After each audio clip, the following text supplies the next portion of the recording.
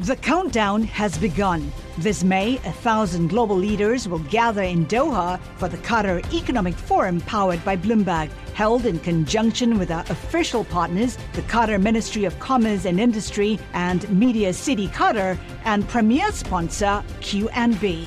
Join heads of state, influential ministers, and leading CEOs to make new connections and gain unique insights. Learn more at QatarEconomicForum.com. Bill Dudley joins us right now, writing an important column on CBDCs, central bank digital currencies. Bill Dudley, very valuable and thought-provoking this morning. We just saw criminal trials, guilty verdicts, maybe appeals involved, but are we getting away from the presumed criminality, the punishment, the secrecy that Ken Rogoff had the courage to talk about?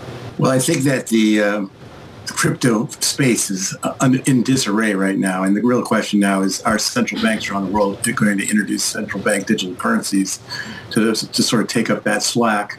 I think that's going to happen. Probably going to be more evolutionary than revolutionary, because it depends on what payment system that you're starting with. I think where central bank digital currencies could play a very, very important role, and this is highlighted in a new paper that we put out by the Bretton Woods Committee, is really on cross-border payments.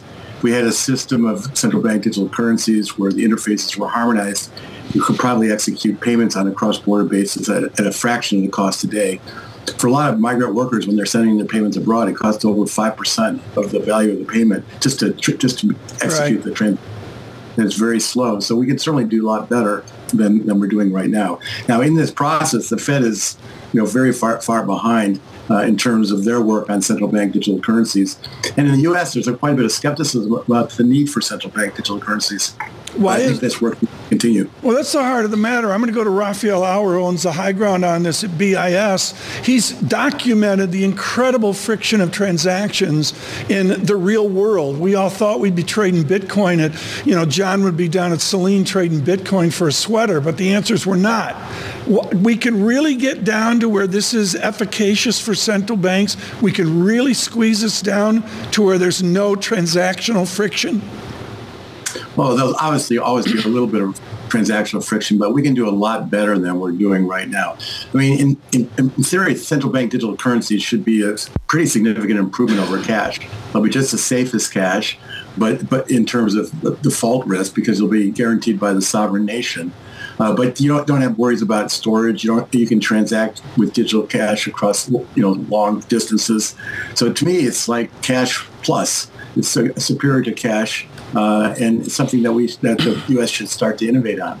There's a concern, Bill, that as you disintermediate banks, essentially those agents that really capitalize from those frictions that exist, that some of the functioning of markets that traditionally has supported things like treasuries starts to ebb away. How concerned are you as you start to adopt new, less friction-filled methods and as capital markets slow in the wake of rate hikes?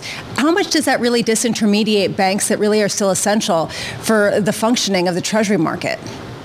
It really depends on central bank digital currency design. And I think there you want to have a two-tier system where the banks continue to own the customer relationships. Central banks don't want to have customer relationships with hundreds of millions of households. So they should hand that off to the banking system. The second thing you want to do is make sure that the central bank digital currency doesn't pay interest. If it doesn't pay interest, it's basically going to be used for payments, not for investment. So that preserves the role of commercial banks as intermediaries. So I think if you do those two things, you essentially protect the commercial banking system as providing financial intermediation services, but the central bank helps provide a better payments medium. The reason why I ask this, on a broader sense, away from digital currencies, is there is increasing concern about how much of the risk-taking activity and how much, frankly, of financial market functioning has moved outside of the highly regulated banks into the private sector. Earlier this morning, UBS Chair Colm Kelleher came out warning again that there's a bubble in private markets and that there's risks building there as an increasing amount of lending moves to that area. Are you concerned about that? Do you think that there is this sort of situation forming on the heels of rate hikes, on the heels of the more tightly regulated banks, that deserves greater scrutiny? Absolutely. I think this notion that all we need to do to fix the problems that we saw in March of 2020 in the banking system is to pile a lot higher capital requirements on the largest banks, I think that's misguided. Increase the capital requirements on the biggest banks, you're just going to push activity out into the non-regulated banking sector, and that's going to make the financial system less secure, more unstable than the current regime. So I think we need to think really hard about what were the problems in March 2020 and how to address them. Bill, thanks for catching up with us. Give us your view on that. Bill Dudley there, the former New York Fed president. The countdown has begun. From May 14th to 16th, 1,000 global leaders will gather in Doha for the Qatar Economic Forum powered by Bloomberg. Join heads of state, influential ministers, and leading CEOs to make new connections, gain unique insights, and uncover valuable opportunities in one of the world's most rapidly rising regions. Request your invite for this exclusive event at QatarEconomicForum.com.